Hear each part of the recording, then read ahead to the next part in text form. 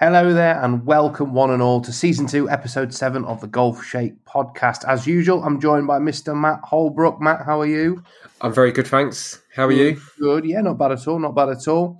Obviously, we're going to start our usual dissection of this week's golf, and we've also got a very special interview to talk about. We've got YouTube content creator James Robinson stopping by as well. I did an interview with him, and that is on the podcast. And like I said, we're going to talk about what we've been doing this week and also what's been going on in the world of golf. So, Matt, what have you been doing in the past 7 days? In the past 7 days, I'm just trying to think back because I tell you what, I had an absolute golfless weekend. I know, it's crazy. But so actually, the lovely Mrs. H actually took me away as a surprise. Oh, I saw some pictures actually. Some lovely romantic, lovely kind of stuff. Yeah. So it happens to be my birthday this week, and she decided to take me. How old are you this week?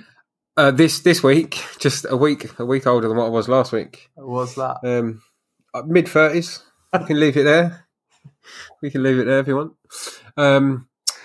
No, I'll be 37 on Wednesday. If anybody wants to send me any presents or money, I should do like an Amazon wish list, shouldn't I? Yeah, you should, absolutely. Yeah. And I bet they'd all be golf stuff. I reckon you'd get some of those nice little gift packs like those St Andrews with a little bit of whiskey and something to print a golf ball with and all that. Oh, yes. So golfless weekend. So it was nice to, it was nice to get away and almost be fairly social media free for the weekend.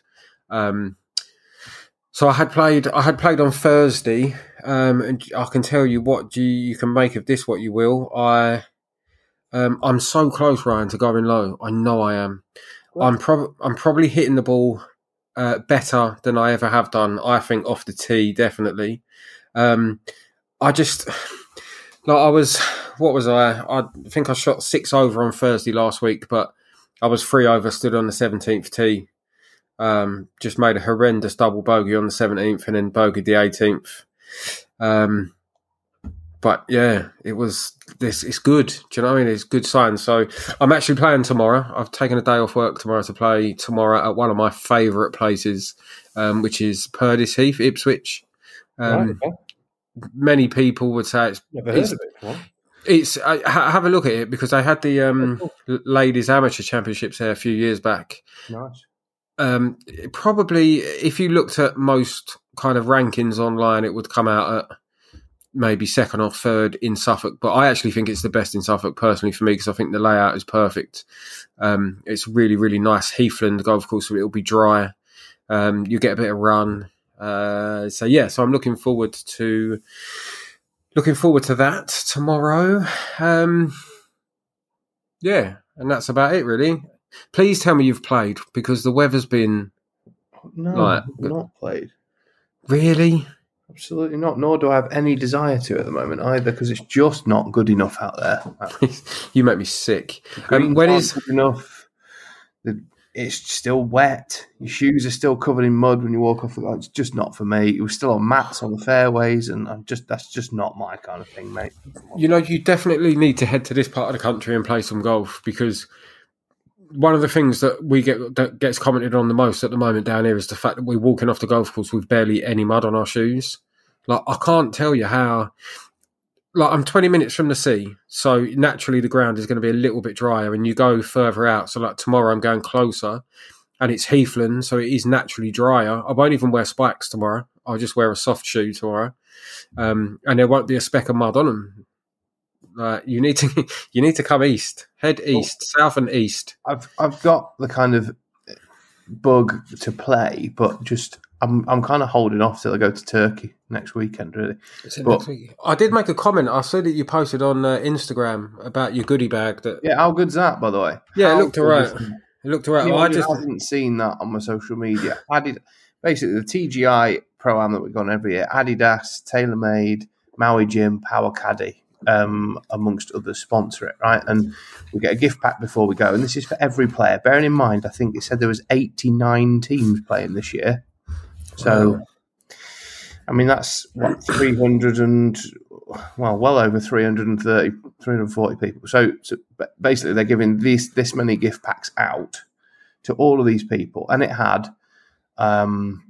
sort of 3 quarter zip cover ups in it. It had 4 shirts. There was a TaylorMade cap. There were a dozen TP5 balls. There was various other things in there, but it was probably about 500 or 600 quid's worth of stuff in this pack, and they're giving it to 300 plus, nearly 350 people. So I mean, it's just the amount they invest in it is just amazing. Yeah, if anybody wants to have a look at that, head to Ryan_Rastall, RASTALL on Instagram, and you'll see that post. You'd also see the cheeky comment I put on it, which I don't think you acknowledged, but I think it was something along the lines of... I saw it. I just didn't ratify it with an answer. It was something along the lines of, you going Turkey? You never said. Yeah, well, as you can tell, I'm looking forward to it. That's the start of my golfing year, Matt, right? And yeah, I'll let you off. And hopefully then when I get back, I'm playing 6 rounds in 6 days, having not played. The last time I stepped on a golf course and played golf was Christmas Eve. Oh no! And it's March next week. I don't think I'll be playing before I go to Turkey. Wow. That's I don't know what to say really. Don't know what to say. Yeah, it's poor form, but one, I don't have the time, and 2, I just don't have the inclination to either with the golf course as it is. The Turkish ones, I'm sure, will be dry as a bone. The greens will be quick, and it'll just be like proper golf, and that's what I'm all about. But then, is it not going to be a bit of like a come down when you come back, and it's still, because you're not going to come back and it's going to be summer. I know, but it's another 3 weeks time. But then after that, I'm taking a group to Dundonald as well, so. Okay. So I've got like a week back here, and then the sort of 3rd week of March, if you like, I'm taking a group of 12 up to Dundonald Links for 4 days. So we're playing Prestwick, Western Gales, and 2 rounds at Dundonald while we're up there. So they should be pretty dry as well, I'd imagine. 3 of my favourites. Yeah. So that should be good. Just fingers crossed that the weather's going to be half decent.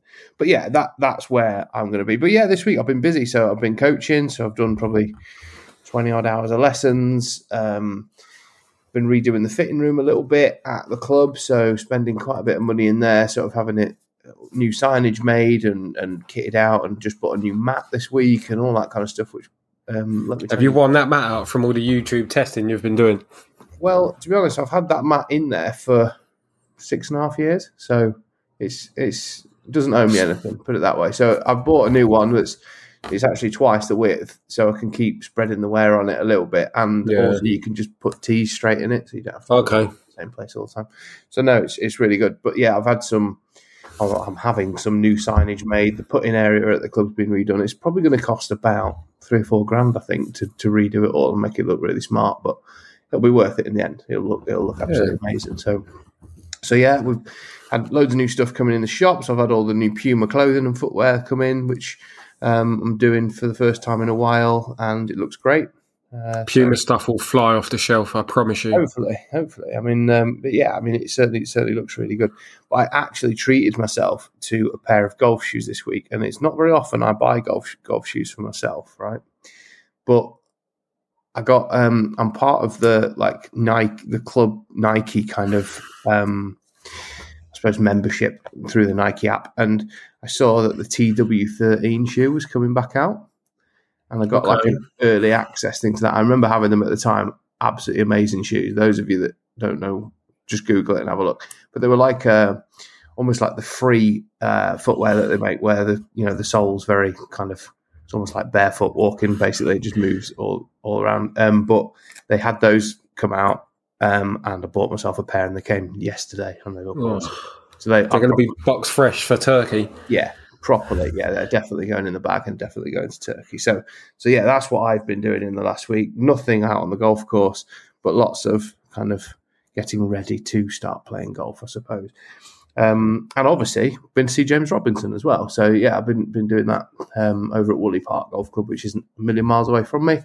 But we had a good chat, played a few holes, which there's some videos to come, as well as obviously the interview that you're going to hear later on in the podcast. But let's crack on with talking about what's happened in the world of golf this week. So we'll start with the DP World Tour. Must confess, didn't watch much of this, mate, but just because of the stupid time of the day that it was on from Thailand, obviously it's miles away. But great, well, in my opinion, great to see Torbjorn Olesen win again. Yeah, 7 times a winner. Yeah, does he get the respect he deserves? no, but I think obviously a lot of stuff's gone on in his life in the last few years. This is true.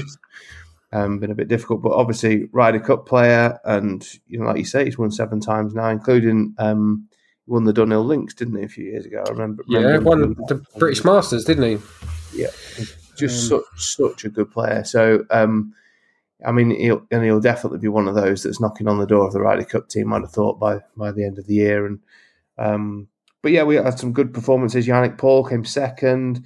We had Rafa Cabrera-Bello playing well again. From my perspective, Dan Gavin's had another decent finish, picked up some money. Marcus Armitage made the cut, didn't probably have the best weekend that he'd like, but again, won a bit of cash, but he really needs to start putting his foot down, and hopefully he'll do that this week in India. But what was your take for it, mate? Was there anyone that you sort of surprised you, or anyone that you kind of thought, yeah, I knew he was going to start playing well pretty soon? No, I got to be honest and confess, like you, I saw literally zero golf, DP World Tour golf this week, just because of being away and working. I saw a tiny bit this afternoon because I work from home on a Monday normally, and I saw a tiny bit on replay because the 17th there's like an island green. Yeah, that's right. That looked awesome, didn't it? Which did look good. I have to be honest, I had to get a little boat out, which is like a proper island green. None of this. You can walk around the back and walk over a bridge. You had to get on a boat. Look, there's players that I look for. I look for the Højgaards because I think that they could be the future of golf. So Nicolai had a strong finish, but I've always had a weird liking for Joost Luiten, however you want to pronounce it. He just seems like the nicest guy ever. Yeah, I think really chilled. Yeah, I saw him at Wentworth years and years ago, and he stopped. He was just stopping to say hello to everybody. Yeah, and I just it's little things like that just kind of stick with me. So it was nice to see him back up above, or back floating around the top of a leaderboard. Absolutely. So we saw some ladies golf. Ladies European Tour was in Saudi Arabia this week for the Aramco Series. Lydia Ko obviously winning there. I mean, she is. I mean, not. She's a phenom, right? Yeah, she's so good, isn't she? I mean, she just. Well, when she first came out on tour, she was just amazing at such a young age, and then kind of disappeared a little bit, and now just seems to be like putting her foot down again, and just bossing it, didn't she? I mean, she's just such a good player. The other that I saw was Aditi Ashok as well, who won in Kenya the other week. She came second, and she was bossing it. For me, I mean, she has just come out of nowhere. I've until this season not heard of her, and she obviously won in Kenya by I think 9 shots, was it? Yeah. Come second here, and with 20 under par for 4 rounds, she seems like she could be a serious force to be reckoned with in ladies golf. Yeah, she's super impressive, and actually, she when you're going up against somebody like Lydia Ko, it's very easy, I think, to kind of just wither in that sort of competition. Oh, massively, yeah. But just on Lydia Ko, so that's 3 wins in her last 4 starts, right? Yeah, seriously. She has now won worldwide 32 events and 2 majors. Do you know how old she is? Well, I do, yeah. I know no one's going to believe how old she is because of how long she's been around. But I remember when she made her debut. I think was she 17 years old? I think she might have been younger. And she's 25 and seems like she's been around for 15 years. It's absolutely bonkers, isn't it? It is incredible. It's absolutely incredible. She achieved. She was world number 1 at the age of 17, wasn't she? Yeah, which is just scary, isn't it? Yeah, it is. She was the youngest ever to win an LPGA Tour event. She was 15. What? Just think what you was doing when you was 15. Yeah, so I said... Don't share it with a class. But she made a debut at 17. She was actually world number 1 at 17, made a debut. Yeah. Which is just unbelievable stuff. Imagine being 15 years old and playing on the PGA Tour. I mean, no, wow. I couldn't do that. Unbelievable. But yeah, like I say, I wasn't doing anything particularly groundbreaking at that sort of age, I wouldn't imagine. But yeah, I mean, again, it's another great spectacle, and there'll obviously be people that hate the whole Saudi Arabian golf kind of thing, but for some reason, when the women play there, it's not quite highlighted as much. And we were talking before the podcast about that a little bit. It's almost, the whole kind of live conversation dies down when the ladies play in Saudi Arabia, and it's not talked about. But essentially, that's what this is, isn't it? Yeah. Which is crazy, really. But I'll be honest. Look, I'm almost. Sometimes I just feel like in the world that we live in now, I'm almost scared to even have them kind of debates with anybody, just in case you say something that people take the wrong way. Well, I think that's just symptomatic of the world we live in, isn't it? Yeah. You can't actually say anything. But yeah, I mean, it's for me. I just want to watch really good golf, and this was very good golf. And we're going to talk in a little while about what's coming this week, and Liv's back again. And I just want to watch good players play golf, and if there's more of it on TV, the better, I think. Speaking of good players playing golf, yeah. Genesis. We're going to talk about that. So, Genesis. Obviously, return of Tiger Woods, who I thought did exceptionally well. A lot better than I expected. It was looking like he was going to miss the cut at one stage, wasn't it? And obviously made the cut, had a great round Saturday, and kind of didn't have the round he wanted on Sunday. But still, I think for him, it would have been a massive check in the box that he's played 4 rounds. He's walked 4 rounds. He looked fairly fresh. I think, swinging the golf club and hitting shots, he doesn't look any different to what he did 10 years ago. But walking, he does look very different to what he did 10 years ago. So that for me is the biggest question mark that we have about him is, can he walk around, a course like Augusta for 4 days that's massively undulating, and only he will know that when the time comes around. But on the basis of where his game's at, it's very good. Yeah, I would almost love to see kind of like how he's moving and walking around today. For example, like is he just completely resting? Is he flat out, or is he able to kind of be up and about, moving around today with kind of little or no fun? Like, he used to do loads of running. Can he run? Can he do that sort of thing? No, I don't know. Because he still looks in really good nick, doesn't he? Top half. Yeah. So and we'll see. But yeah, we don't really know that. But yeah, back to the golf. We've obviously seen an amazing finish. Max Homa doing very well again, but new world number 1, and rightly so, Jon Rahm. I mean, what a performance! What a start to 2023 he's had. It's been incredible when you think he won now three times in the last 5 starts. Yeah. I mean, there's crazy stats. I know a couple of podcasts ago we talked about earnings, how much he's earned. Yeah. It's a joke. Like, we're talking like he's close to $7,000 a shot this year.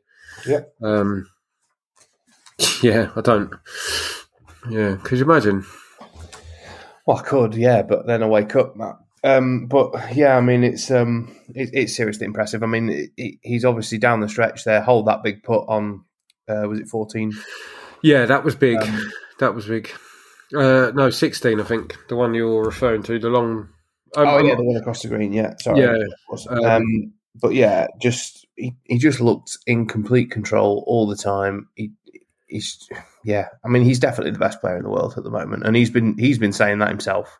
He has, and I don't think anyone would argue with him. Do you know, not to kind of discredit what Jon Rahm's achieving, because we could talk about Jon Rahm every single week on this podcast and say how great he is, and can talk about this money, that money, this titles. He's kind of got to the summit again, and I'm glad he's up there because I think he deserves it. I really want to talk about Max Homa. Okay.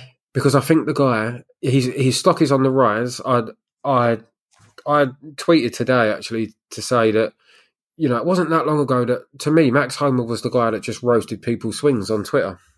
Yeah. That's how his popularity grew. What a journey it's been for that guy for the past 18 months. Yeah, very, very grounded. Says and does all the right things. I think if you're looking for, the word role model gets kind of thrown around, I think just in sport in general, a bit too much because, I don't think these guys kind of try to get to the top to be a role model. I think that's a side effect of what they're achieving. Yeah. But it's the sort of guy where, like if you had a daughter and she brought him home, you'd be happy. Do you know what I mean? You'd be comfortable with that. And he's just a baller. He's so good at golf. And then you see his interview after and you realise how much it meant to him for his family to be there and kind of not getting the win. I don't know if you saw it, but he got really choked up. And it was just refreshing. It was refreshing to see somebody that cared that much about what he was doing. And I'm a big fan. The guy's grown on me so much in the last kind of 4 to 6 months, maybe a bit longer. And I'm really pleased that he's doing really well and he's having his moment. Yeah, me too. I mean, he's a fantastic player, absolutely brilliant, and yeah, I mean, he's an absolute shoe-in for the American Ryder Cup team, isn't he? And yeah, I'm pretty sure he's gonna win again very quickly because he just keeps churning out performances. He's kind of learned how to win, and I think to get to that next level where I believe Rahm is, it's very fine margins, isn't it? It's not a lot between Homer and Rahm there in terms of quality, but there's just something that little bit special about Jon Rahm, isn't there, when you watch him play golf? And I think it's an intimidation thing as well because he doesn't play the same game of golf that Max Homer plays. Do you know what I mean? No, I get that. There, pulls drive around, absolutely rips it every single time, and Homer's more of a. Well, also, around, so. I think Max Homer's also, in theory, is a bit of a latecomer. When you look at Jon Rahm, who's won 3 times this year, but he's 28 now.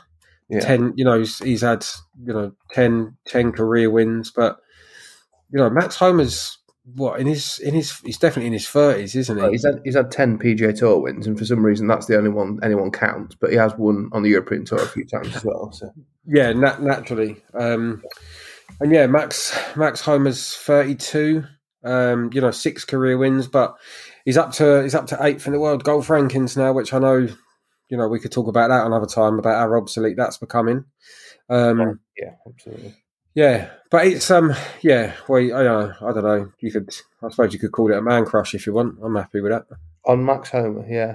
Yeah. I mean, I absolutely love Jon Rahm, by the way. Don't worry about that. But yeah, if you want to, yeah, I'm happy. I'm happy with it being a man crush. No problem.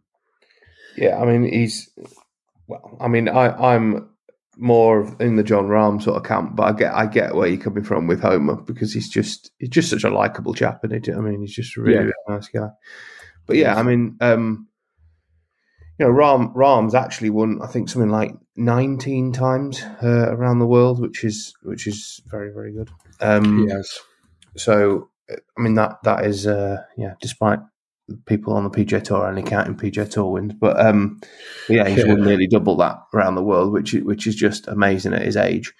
And granted, Seve didn't play his golf exclusively on the PGA Tour, but winning more tournaments on the PGA Tour than Seve is still a hell of an achievement. I think Sergio Garcia's maybe his next person to eclipse, and I think he's only one off that. So who's to say he's not going to knock that off by the end of next month? He probably could. Yeah, I mean, he could very easily do that. But yeah, amazing playing, amazing to see him. And obviously we can't talk about him without talking about Callaway and Paradigm. And this week we see the actual release at retail of Paradigm, and he's doing them nothing but good, is he? I'm sure they would be very happy with him. I'm sure they will. Yes. Speaking now, where do we go from here? Do we talk about equipment? Because I know that you text me. Oh, yeah. Well, this is a big one, by the way, this. Yeah. Yeah. Well, I'll tell you what, let's talk about this week, coming week. Let's talk about this week, and then we'll come back to that, and then we'll get on to equipment, okay? So, yeah. We have, on DP World Tour, we have the Hero Indian Open, which tends to be a little bit of a weaker field, tends to be an event that some guys take the week off, and tends to be a chance for a lot of Indian players to get starts on the DP World Tour. And looking at the entry lists, we can see a hell of a lot of Indian players in there playing, which, I've got nothing against that whatsoever. I think that's great.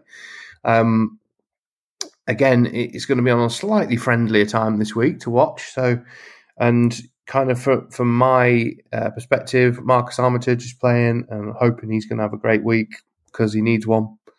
But I mean, it's hard to look past people like the Højgaards and are playing so well, to be honest. And I think one of them could win this week. I think one of them could win this week. I am also looking at Shubhankar Sharma. Oh yeah, right, for the home win. Very good. Yeah, I mean he's had two DP World Tour wins. He won them very quickly back to back a couple of years back, maybe 2 or 3 years ago. Showed some signs towards the end of last year. Why not? He's probably familiar with the course. Why not, indeed. So we have on the PGA Tour, we have the Honda Classic this week, which again isn't one of the elevated events, so we're not going to see as strong a field as we have for the last 2 weeks, but we've still got some seriously good players playing in the field. I mean, I don't know if you've looked down who's playing. Obviously, Straka won last year. Lowry second. Lowry's playing again, and I think I would have a cheeky each-way bet on Shane Lowry this week, if I'm honest. There's Alex Noren, who's done well there before, who's in the field. And it's kind of the start of the Florida swing now, isn't it? Yeah, and this is the bear trap, isn't it? Yes. Which often throws up lots of drama. I would tell you to save your money on Shane Lowry and put it on Sung Jae Im instead. You reckon? I reckon so. He has one round there before. You've really got something against Shane Lowry, haven't you? I don't. No. I just he's a past winner, Sung Jae Im. I like past winners are often good kind of each way bets. Because obviously certain courses work for certain people. Absolutely, brings back nice memories, that sort of thing. It's always fun to watch because people do have mares, don't they? When they get out of a bear trap. So yeah, quite perversely, it's good to watch that sort of. You're that guy sitting on the sofa yelling, "Get in the water!" Well, absolutely, because I've been there myself, and it's nice to see better players than me make the same mistakes, isn't it? So I think that's what I kind of like about it. It's the same, when you watch the players at Sawgrass and what seems to be a very easy hole, and some of the best players in the world absolutely make a complete mess. Complete what, Ryan? A complete what? Mess is what I was going to say. Yeah, but okay. of an easy hole, but yeah, I mean, I've never played Sawgrass, but it's one that's definitely on the bucket list. But yeah, the Honda Classic will be very good. I reckon Billy Horschel's a good shout as well. Okay. Went to college in Florida, loves playing in Florida. He's pretty close to home, so I think he lives in like Jacksonville or somewhere like that. So he's not a million miles away, and it'd be nice to see him play well again. So we've got also the return of Liv this week. Yeah, so they're down in Mayakoba in Mexico. A few new players have joined Liv. One being Thomas Peters, who is fairly vocal about the fact that he's number 34 in the world and couldn't get into the Genesis this week, which I thought was a fair comment from him, if I'm honest. This one comes as a shock to me. Yeah, I think particularly as it's a Ryder Cup year, yeah, but I kind of see where he's coming from, if I'm brutally honest. Yeah, so I think, because we haven't really spoken about this properly on the podcast, but I think that we have slightly different opinions as far as Liv is concerned. I understand the reasons behind why he would want to do it, but I also understand, I can also see lots of reasons why he maybe shouldn't have done it. But then I can't decide for him. Do you know, like I just see it as, at that point for me, they're choosing money over, especially in the Ryder Cup year. He was very vocal last week on social media about not getting into the Genesis, wasn't he? Yeah. the fact that he's ranked 34th in the world and he didn't get in, and I get it. I understand his frustrations, but I almost feel like what was the point of moaning about that if you was just going to kind of give it all up anyway? I don't know. No, I don't want to. Do you think you'd made that decision before not being able to get in the Genesis? I don't think that you can make that decision that quick. I don't think he's not got into the Genesis and thought, do you know what, sod this, I'm going to live. There must have been conversations. There must have been conversations before that. If he has, then it's a bit of a toys out the pram moment, in my opinion. If you've not got into an event, yeah, absolutely. I mean, a lot, and you don't like that, and I understand it. But there's if that's why he's maybe then just jumped on the blower and got on the phone to Greg and was like, look, I'm not having this, mate. I'm coming over. That's a bit. It's a bit cut your nose off to spite your face, in my opinion. I know. I mean, I will still be watching it. I will still be watching the tournament, and hopefully, we'll see some good golf. And I'm pretty sure when you've got the likes of Dustin Johnson, Cameron Smith, hopefully Brooks Koepka finding some form, Sergio, people like that, and I'm pretty sure Oosthuizen, we're going to see some good golf. DeChambeau, all these sorts of players that are huge names in the world of golf. I want to see them play. Do you know, as an avid consumer of golf, do you know those list of names that you just reeled off? Do you know there's only one person that I actually miss watching on the PGA Tour? Who's that? Bryson.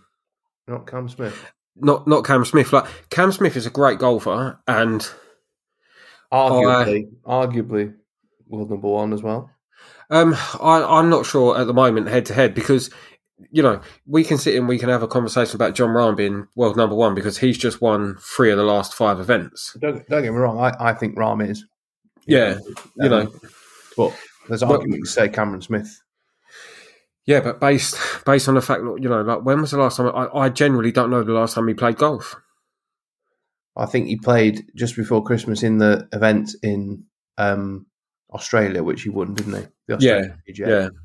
Yeah. So whilst you've got these guys, I'd put, you look at the former Max Homa, for example, like someone we've spoken about. He's won a PGA Tour event since Cameron Smith last played any kind of event. I know you then start leaning into a conversation about the world rankings and stuff, but it's hard for me to get behind somebody that's quite happy to just play 14 events a year. I totally understand their decisions to do it, and it's entirely up to them. We can talk about the full swing. I know we will talk about full swing and some of the issues that have come up from that. But you look at Brooks Koepka, for example. There's now rumours that he wants out of LIV and wants to come back to the PGA Tour. Yeah, I mean that's something I was going to talk about later on as well when we get into the full swing, because that was fairly. I don't know. Having watched that full swing episode that focused a lot on Brooks Koepka, I kind of understand why he went to LIV, if I'm honest. Can we? I mean, we could almost dive straight into that now if you want, and kind of can do it. Yeah, I mean, because I've got an opinion of Brooks Koepka before he went to LIV. Okay, and that so maybe that means that when I sat and watched that episode, what I saw somebody that was almost completely contradicting himself. Was somebody that. So let me start. My opinion on Brooks Koepka is I thought he was a bit of an arse, for want of a better word. Yeah. I thought he rocked up to events. You put a camera in front of him, and he wanted people to believe that he was the it guy, that he's the guy that doesn't bother practicing for PGA Tour events, that he only really wants to turn up in the majors. And don't get me wrong, he had his spell where he won 4 in the space of 2 years, and everybody thought, rightly so, that this is a guy that could go on and dominate. And then you lose a little bit of form and you start to question yourself. So that's fine, right? So Brooks then sits in front of a camera and says, I've got no interest. The PGA Tour is where it's at. I don't want it. And then kind of does a 360, because he's worried that he can't compete on the PGA Tour anymore. And what you saw in that Full Swing episode was quite a candid kind of, a guy that seemed a shadow of his former self when it comes to confidence and self-belief. Yeah, huge. And for me, that was the biggest surprise, because I didn't think... and this is stupid, because you just think that those guys are superhuman, really, and that's kind of how they've got to where they are. They don't have mental frailty. They don't have, a lack of self-belief. When you're as good as Brooks Koepka is, I can't get my head around him thinking of himself in that way, because I think that's the only reason he's done that, because he's I think in the back of his mind he's thought, I'm never going to get back to the level I was at before. Yeah, so do I just guarantee myself some money and go to live? And I think he probably has done that. Yeah, so you'll have to forgive me, right, because I don't know any of the results from Live. Am I right in saying that he actually won an event? I don't think so. Live. Okay. So here's my take. So he's struggling. He struggled for form. He struggled for confidence. He got involved in a really stupid spat with Bryson DeChambeau, which he really didn't need to do. I almost feel like that possibly affected his form a little bit more than what he would probably let on. Because you think back, it wasn't that long ago. Those two that was the talk of the PGA Tour, wasn't it? This Brooks versus Bryson thing, and that all started getting out of hand. And I think he lost his way. He stopped focusing on what he was doing right. And when you see him sitting there, opening up to his mum on a sofa, saying, "I just don't think I can compete with these guys anymore. I'm thinking about my golf all the time. I'm working really hard. I'm trying to do the right things." It's almost like a massive contradiction to, I'm Brooks the untouchable. I don't practice for PGA Tour events. I can beat half the field by turning up. Yeah. But there was one piece of me where he showed his trophies cabinets on the wall, the majors. And it was clear to him how much they meant to him, because they were up on the wall. And he had empty spaces in his trophy cabinet. And he said that he was saving those spaces for the big events. Yeah. And then he gave it all up let's be honest, he gave it all up to chase money. He gave it all up to go and win loads of money or play for loads of money, guaranteed money on Live. Well, now, what I was because he can still play in the Masters. Yeah, but at the moment he doesn't believe he can do it. He doesn't believe he can do it, and he was sitting there watching the Waste Management, an event that he's done that well at in the past. He would have been sitting there watching Genesis, and I think he possibly does regret his decision. I kind of hope the guy finds some form. I do. I wasn't his biggest fan. I'm still not his biggest fan. I found it a little bit two-faced, his attitude towards it. If he's going to turn up to the Masters in 45 days now, off the back of, I don't know how many events he would have played in on Live between now and then, but I do believe he's going to be at a massive disadvantage to people like Jon Rahm, Rory McIlroy, Justin Thomas, that have had lots of competitive golf in the run-up to that event. Yeah. And it didn't strike me. What I'm saying is, it didn't strike me as somebody that wanted to continue to compete for the big ones. I know you're right, he will still be playing in the majors, but I think he's putting himself at a massive disadvantage. Even having to play 4 rounds of competitive golf instead of 3. Let's not forget that. Yeah. And look, that was my take. Do you know, I actually felt sorry for him a little bit in that episode, because he's clearly lost. I can relate to, when he's sitting there and he's saying that Jenna was talking to him and all he's thinking about is his golf swing. That made me chuckle, because... Well, and you could tell when he was sat there, he just wasn't listening to a word she was saying. So. Yeah, but I have to ask myself, how much of that is for the cameras as well? Because these guys are not stupid. They know that the cameras are following them around. I'll touch on that with the Ian Poulter episode. Yeah. There was just times where, I questioned how authentic it was and how much of it was put on. I know that was my overriding feeling from the Brooks Koepka episode. Anyway, you going to tell me something different? I ended up feeling sorry for him, if I'm honest. I kind of just the bit that shocked me was how kind of little he thought about himself and how all his confidence had gone. I just didn't think that of someone like him. I mean, yeah, he won those majors in quick succession. And he had struggled with injuries as well, right? Which, I mean, he'd had like 2 years pretty much where he'd really, really struggled. Yeah. And what I would say, right, is I don't wish that on anybody, and that's tough for anybody to have to deal with. Yeah, absolutely. And he's gone across there. He's obviously made some money. He has won an event. I just don't like. I don't know. He just didn't. I think he went there because he thought he wasn't going to get back to form again, and I think now he has. He thinks, well, I want to be back on the PGA Tour, and I don't blame him, if I'm honest. Do you think where would you rather play? You'd rather play PGA Tour, wouldn't you? Yeah. Do you think if he was to come back, do you think he would be a little bit more candid, a little bit more reserved, or do you think he'd come back in kind of? It depends. I think if his game got to the stage it was at before, I think he would be very similar to the way he was before. Yeah. Because I think that's where you get to. And he'll have looked at people like Tiger, and that's what they were like when they were winning everything, weren't they? Well, I always got the impression that he wanted to be like the next Tiger.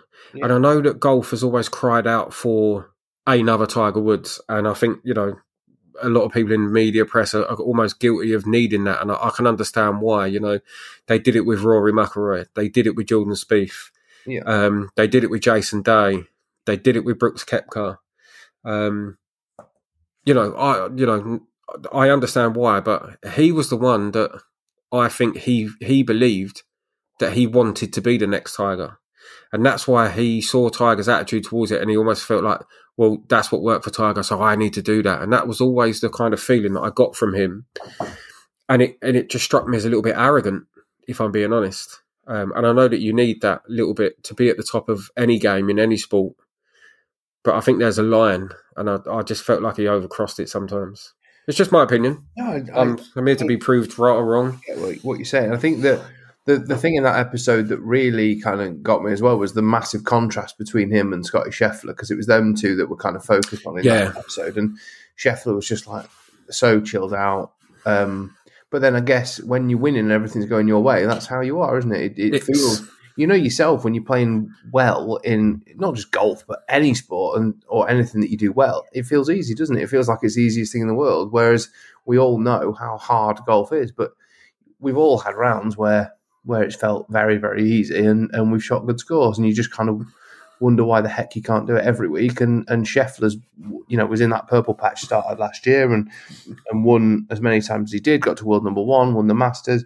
And, if you were to say to him, which I think that's in the program, what are you thinking about every day? And he's like, nothing, just get up every day, play golf as well as I can, and I go to bed and sleep really well every night. Whereas Koepka's clearly laid in bed at night, can't sleep, thinking about how bad his golf swing is and how he's not hitting it very well and the scores he's shooting. And it must tear you up, absolutely, because you know how good you can be. But I suppose, we've seen players like Jordan Spieth go through similar things where, I mean, the thing that they say on the full swing is almost that Spieth has always been this like imperious golfer. Well, he hasn't, because he kind of fell off the radar for a couple of years, didn't he? And he didn't do anything, and he's sort of grinded his way back to being one of the best players in the world again. And yeah, he is getting some of that confidence back. I still don't think he's got back to where he was, when golf did look so easy for him. When he won the Masters and when he won the US Open and when he won the Open so easily, do you know what I mean?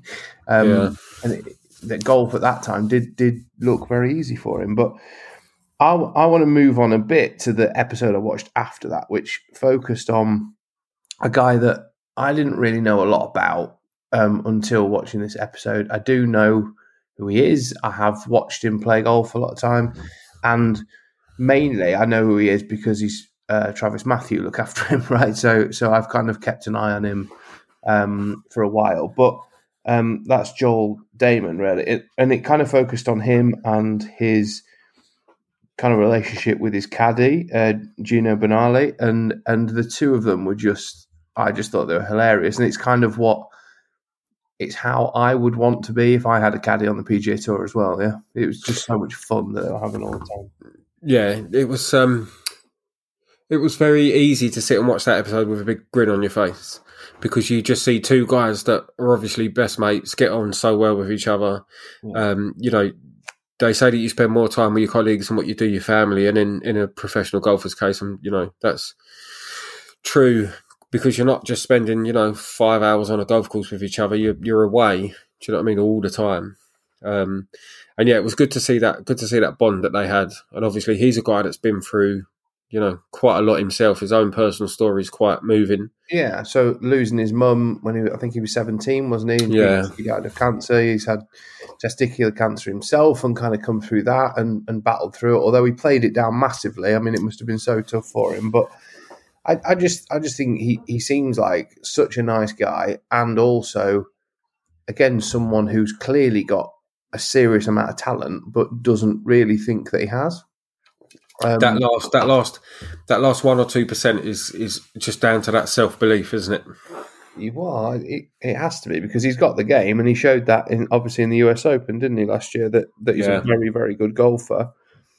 And who's to say he couldn't? His caddy was saying that he thinks he could be a top 30 player in the world, and Joel himself basically kind of rubbished that and said, "No, I can't."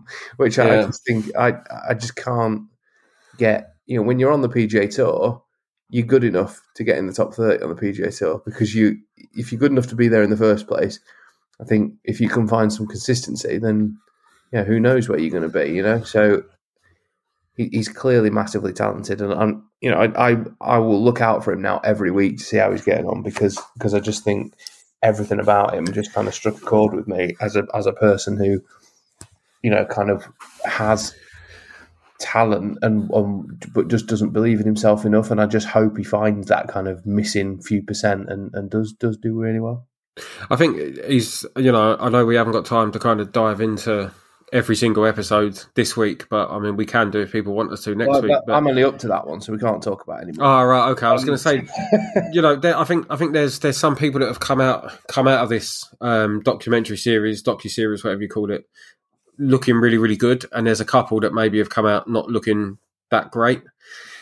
Yeah. Joel Damon is one of them. I'm assuming you haven't got up to the Matt Fitzpatrick episode yet? No, I think that's the next one. That's the next one. You'll enjoy that. Enjoy that. But no, I've enjoyed the whole thing so far. Really, I think it's very good, and I think I was expecting it to kind of make all the guys who went to live almost look like devil worshippers, but it kind of hasn't done that really. It's been quite good from that respect, but I just think it shows the human side of the players a lot more, which is what I want to see. Yeah, definitely.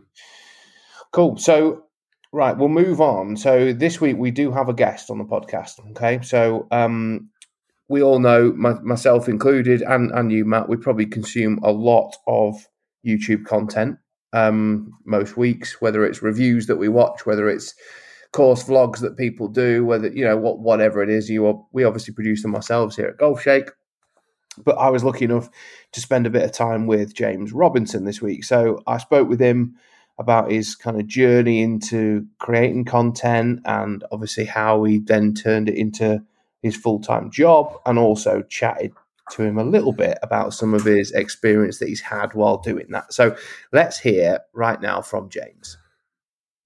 So, James, thanks for joining us. And I suppose let's start at the beginning. What got you into golf in the first place? Well, first thing, thanks for having me. I've not done many of these, actually, and I really enjoy stuff like this. But yeah, my dad, more than anything.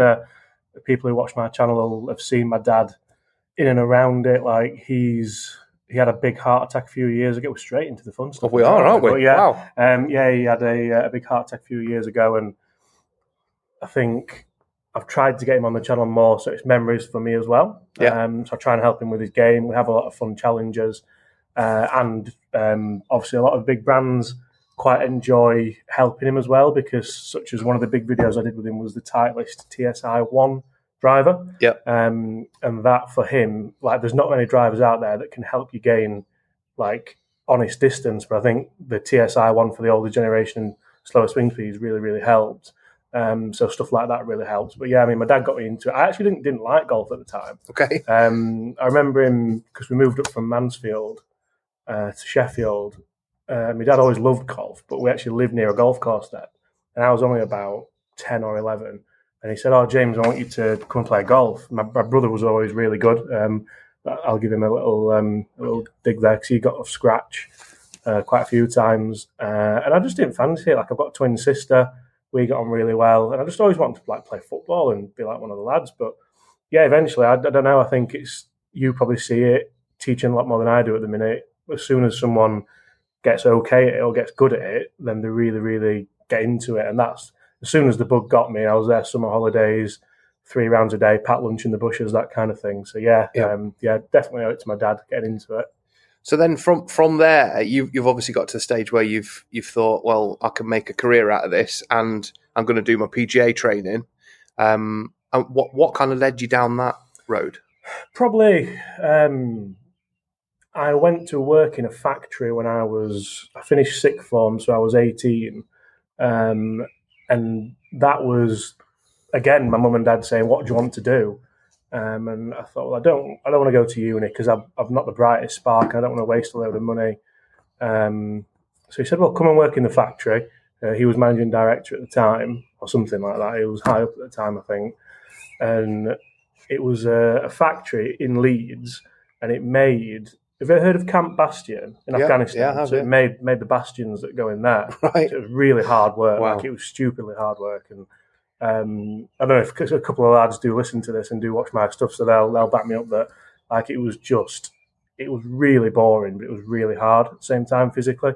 Did that for 2 years and just took a step back and thought, everyone around me was like mid-30s, 40s doing that, and I thought, I can't be doing this for like 20 years. So just took a leap of faith really into what I wanted to do. I knew I was never a good enough golfer to play, which I think a lot of the lads who do the PGA deep down know.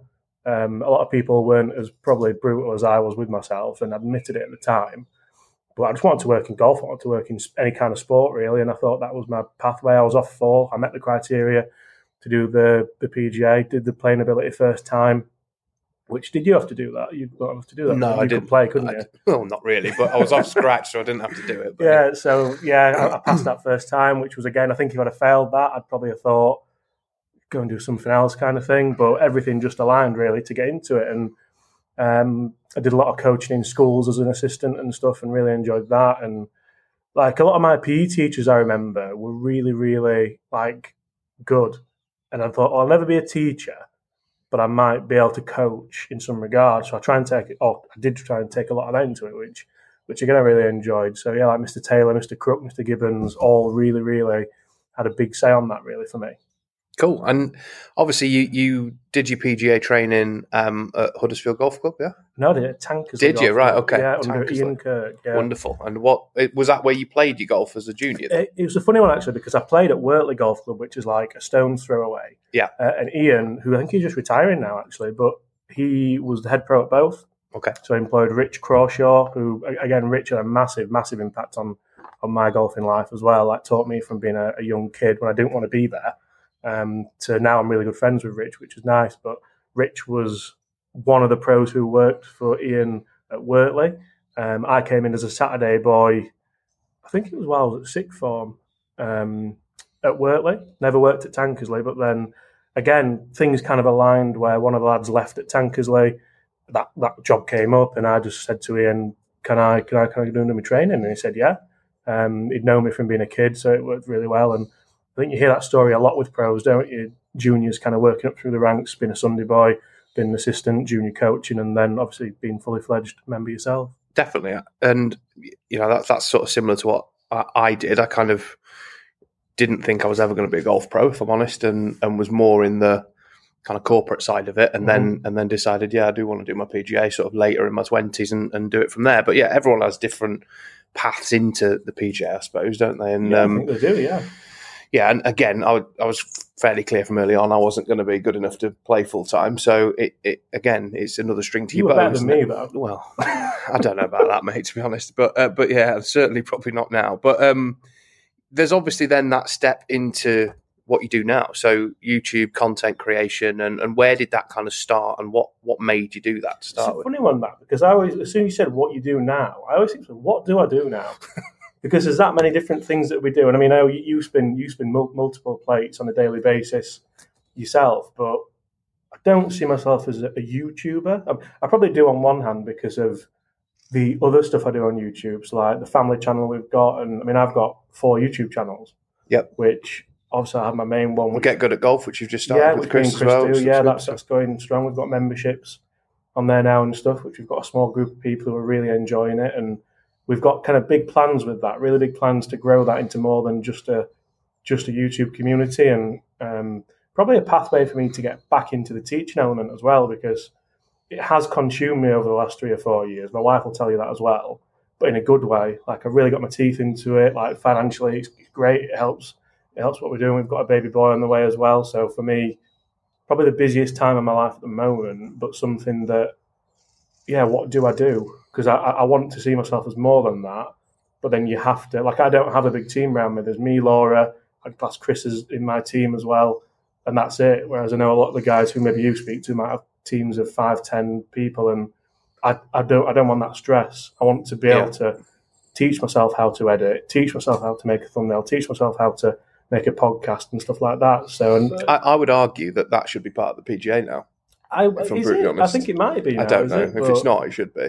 Yeah, and I mean, I don't know. With the PGA, for me, I've struggled a little bit. The one asked me to do some work for them, and they weren't going to pay. And I thought, is that something that you want to really tell people? Like, go come and do this qualification, and then, like, I think money is seen as a dirty word in the golf profession as well. I've noticed it working in the shop, teaching, obviously on YouTube comments and things. I think in any other walk of life, profit isn't a dirty word.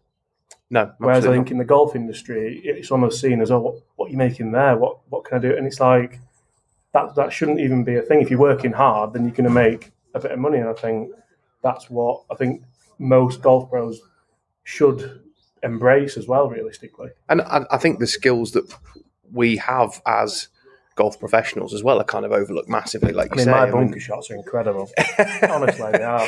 But I mean more the kind of service element of what we deliver to people. And, certainly, I would match pretty much every price that I ever see, but people still would go somewhere and troll through the internet. Yeah, knockers a tenner off, right? Yeah, exactly. And, and I will if I can do it. I mean, there's obviously some silly prices out there, but I believe that the service that you offer... Then what happens when it goes wrong, though? Because I used to see that all the time with trolleys especially. Oh, knockers this off.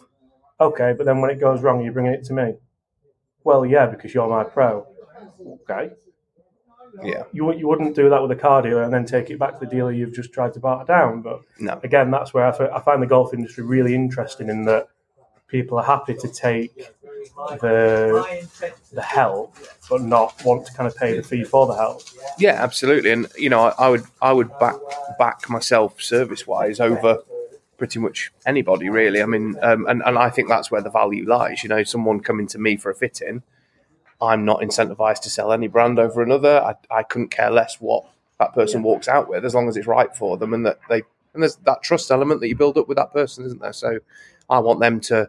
It might be a driver I'm fitting them for today, but when they want a fairway wood or a set of irons, they come back to me because I've looked after them, and that's how... I guess that's similar with me and my audience, because I always find that when I mean, yourself, you do a lot of the content with club reviews, and I find that if I put 2 videos, bear in mind I do a video a day, so if I put 2 or 3 videos on of one brand in a week, which sometimes you have to do because obviously the driver release, the fairway release, iron release...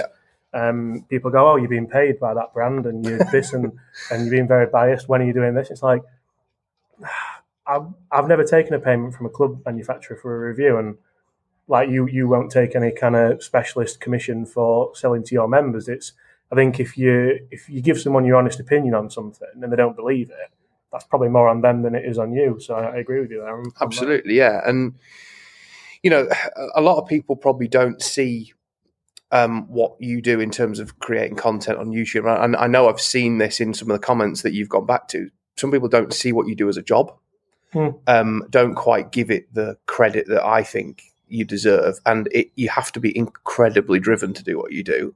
Or stupid. Well, or stupid, yeah. And also very thick-skinned, because some of the comments that, you've got 230,000 people watching your own channel at the moment.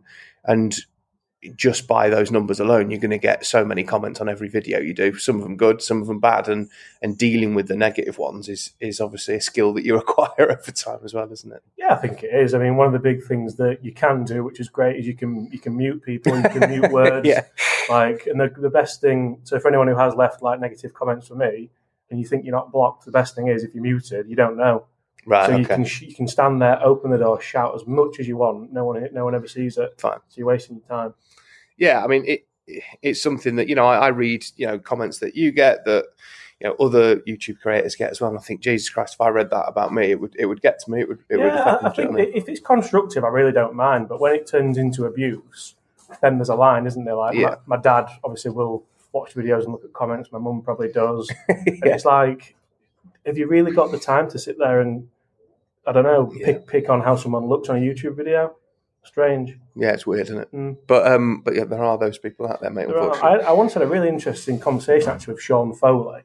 That's a name drop, but I was going to say, it's the only time I've ever met him. And we're in Dubai and we'd had a few beers.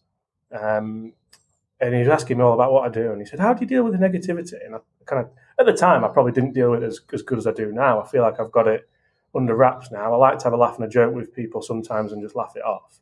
But he said, the big thing is when anyone relays any negativity towards you, realistically, it's them looking inside a mirror of themselves, and it's what they're uncomfortable with about themselves.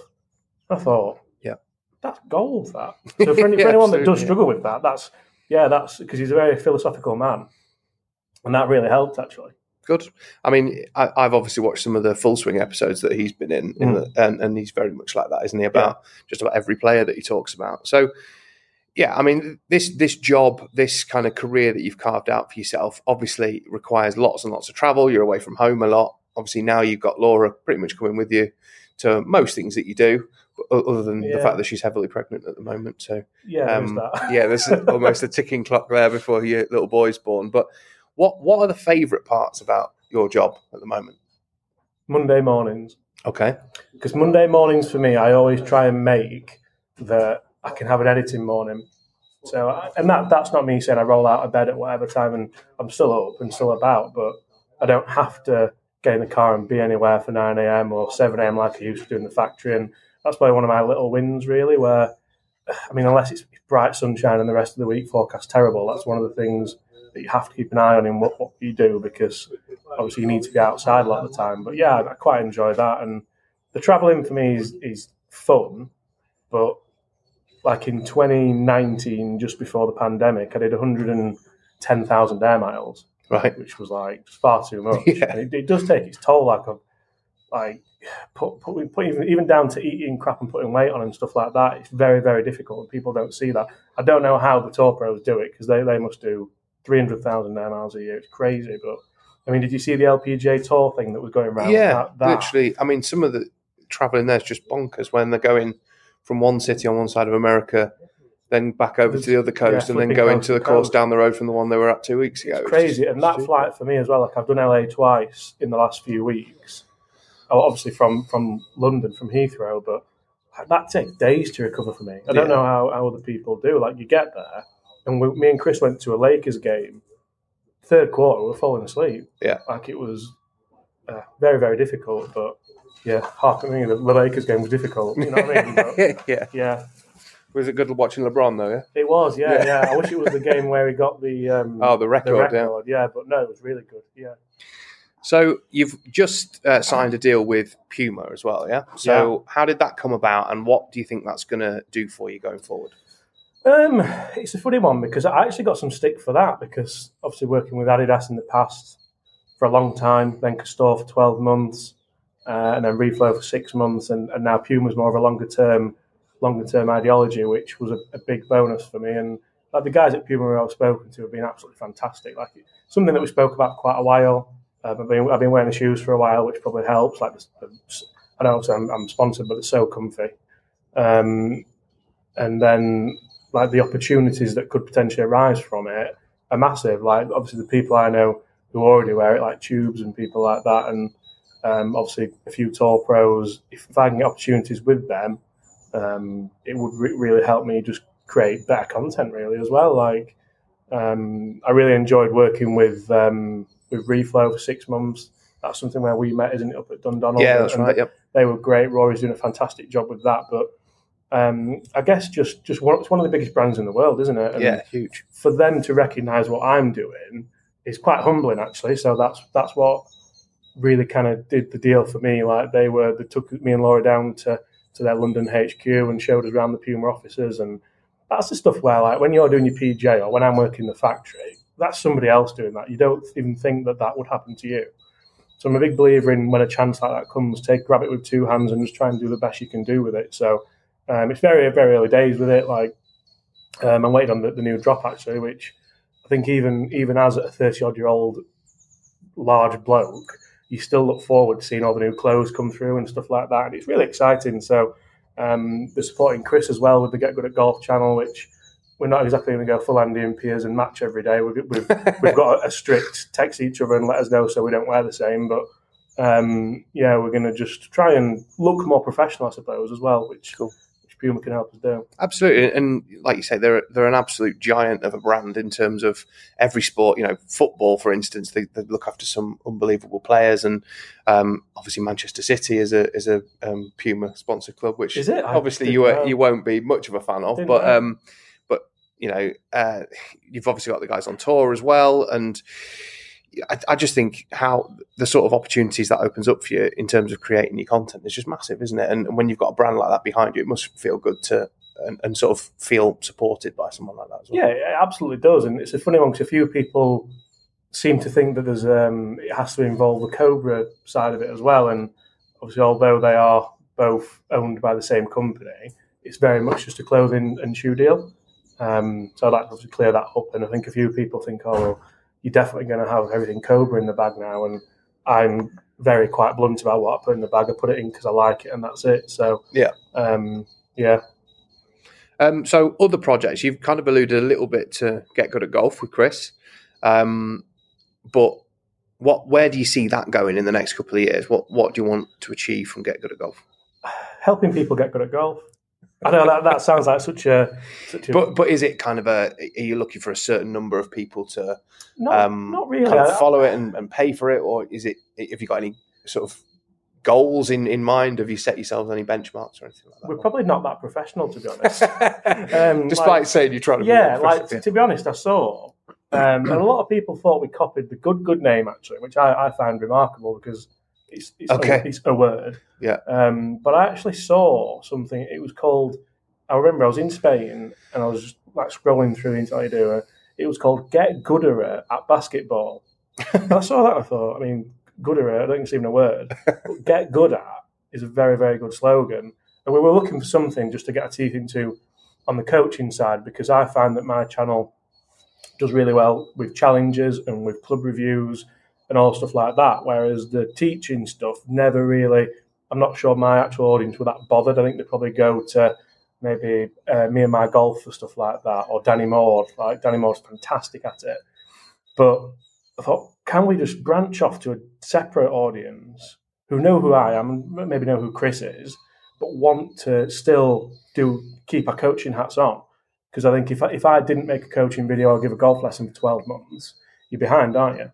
Yeah. You're not hands on with what you're doing. Do you get to do much one-to-one coaching anymore? Or No. I think I'd like to, but it's very hard when you're trying to run these businesses and you're trying to essentially make as much revenue as you can.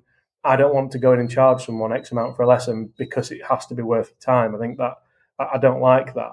I'd rather people go and see someone who's going to give them the best value for money possible. I still think we might do members meetups for Get Good at Golf, which is included in maybe like a smaller fee membership of a mass group of people. So I think that's, from a business sense, works more for me. But certainly with the memberships we've got Sunday Club on there. We're looking at setting up kind of an app to help people get more kind of one-to-one online specific coaching, which obviously means we can do it from an office and they can have an interaction with us, which I think a lot of people enjoy. So, yeah, it's an interesting time at the moment with coaching, online coaching and stuff, because you've got fantastic apps like Skillist and all stuff like that, what people can go on that take quite a percentage off the pros, I think, or they add a percentage on top because they have to make the revenue, whereas I think if we can just have a platform ourselves to our audience, we can kind of charge people a nominal fee or a more respectable fee and give them value for money. Absolutely. And talk to us a little bit as well about Bunkered Life. So you're doing... Yeah, doing that this Saturday, actually, down at the NEC. So really, really looking forward to that. And you've been practicing? No. In the mirror? No. I'm just going to wing it? Yeah, to be honest, yeah. Because I think that's what people will expect. Like, I don't. If I walk down and I've got a full best man speech in front of me, I think a lot of people... No PowerPoint, no? Oh, absolutely not. No, I don't even know how to work PowerPoint, to be honest. So, but yeah, I'm going to give a good kind of half an hour talk about...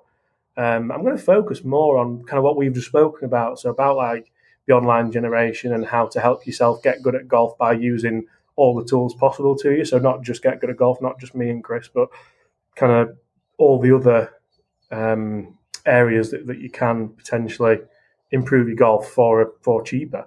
So yeah, going to focus on that, and might talk a little bit of product, because I think a lot of people will be interested to hear kind of my ins and outs of dealings with product and manufacturers and stuff, but just kind of talk about golf for half an hour, to be honest, and I think an honest conversation. Very good. And completely off topic, you're about to become a dad. Yeah. Tell us about that. Are you nervous, excited, both? I'm not nervous, to be honest. No? I don't get nervous about much, to be honest. But we're just more excited, I think. Very, very excited. Laura's excited. We've got a couple of names in our head that we're not sure about, so the nursery's all done. And as long as it's not Bruno or anything like that. No, Cristiano was going to be here, but he's not now, so we're not doing that. But no. And Laura's been fantastic. Like Laura, obviously I'm in a phase where I want to get myself ahead with the business and with work, so I can take maybe a month off or a few weeks off, and like that's not an easy thing to do in our lives, especially in the middle of the summer. So Laura's been very hands-on with like the nursery and stuff like that, and we've kind of redone all our bedroom and stuff, so it's better for the baby and things. So yeah, it's been a challenging time, but we can really see like the light at the end of the tunnel, and really just looking forward to him probably growing up and taking him to the Theatre of Dreams. And oh god, yeah. Yeah, and if he wants to play golf, he can play golf. I'll certainly not force him into golf, and see who he becomes. I think it'd be really, really interesting, really fun. Yeah, I mean, I've certainly never done that with either of my kids. My oldest, I've just seen a picture of them with Liverpool tops on. So my oldest is 5, and she's just spent half term with a couple of days with me at the golf club last week, and absolutely fallen in love with golf. Oh, good. So I've never ever pushed them to do any of it, so I'd recommend you do the same. Yeah, just let them crack on. But no, she's loving it. But seriously, mate, thank you so much for talking to us, spending some time with us, and we look forward to seeing what happens with not only your own channel and obviously having your little boy, but also get good at golf. Brilliant, thanks a lot. So it was great to hear from James there. Thank you for spending so much time with us as well, and hearing about his journey to sort of creating content on a daily basis and being as busy as he is with his work. And obviously we heard a little bit there about the deal that he's just signed with Puma. So doing a little bit of that. And joined the Puma fam, hasn't he? Exactly, yeah. And hopefully the doors that's going to open for him to create more content as well. And we wish him well in the future. He's obviously got his Get Good at Golf channel that he's just started with Chris Dennis as well. So check that out as well if you're obviously looking for tips to improve your own golf game. But yeah, Matt, it's obviously someone like James has gone from working in a pro shop, doing his PGA training to sort of having 230,000 subscribers and turning YouTube into a full-time job. I mean, it does take some serious dedication to do that. Yeah, absolutely. And I'll be honest, I don't consume as much YouTube golf as what I did maybe 5 years ago. And I think that's purely because for me, it's become a bit of a diluted market, and I feel like a lot of the content is a bit samey. So what I would say is that people, like James that have carved themselves out a pretty solid career out of doing that is, I can only offer them massive respect, really, because it's tough. Everyone's fighting for people's time ultimately and attention. So to be doing something to be able to grab enough of people and enough of their time is we will all gravitate towards certain people that we watch on YouTube, but certainly from my perspective, he's one of the people that I watch probably quite a bit of their content from. I'll maybe watch 1 or 2 videos a week, nothing massive. I mean, I don't spend hours on YouTube, but he's one of the people that I do watch quite a lot of because I find him just more relatable than some people, to be honest. And because he talks like you. Not really. He's from Yorkshire, but you're all northern to me, mate. You're all northern to me. But yeah, and he's just a nice guy, and I think he comes across that way as well when you watch his stuff. So yeah, massive thanks to him for spending some time with us, Matt. That brings us to the end of the podcast this week. It does literally. I mean, we could. I think honestly, we could have talked for about 2 hours on just Full Swing, really. And that's maybe we should do a bonus podcast just talking about that whole series once we've watched them all because I need to catch up. But you do. But certainly, in the meantime, obviously we want you to keep listening, watching, and reading all of our content, whether it's the podcast, whether it's watching the YouTube channel, or visiting golfshake.com's website. Everything on there is going to help you to play more and play better. Matt, right, Ryan, can I just say sorry before we go? I just want to say so. I was about to tee off on. Okay. One day last week, I think Thursday, and the guy that I played with, Simon, you won't mind me mentioning his name, stopped me before we teed off and complimented us on a lovely podcast. Oh, good. And he said that he listens to it. He really enjoyed it. It sounded like 2 mates having a chat, very light-hearted. And I just thought I'd share that because it's nice when people come and acknowledge, the time and effort that we put into it. Absolutely. We love feedback. And yeah, if you guys want to give us feedback, we obviously want to hear from you as well. So info@golfshake.com, you can do that, or through both of our various social media channels. Me and Matt are on Twitter, on Instagram, Facebook. You can get hold of us as well. So yeah, thank you very much for the feedback, Simon. And hopefully some more of you will send some of them in. But until next week, have a great golfing week, and we will see you next Monday. Goodbye.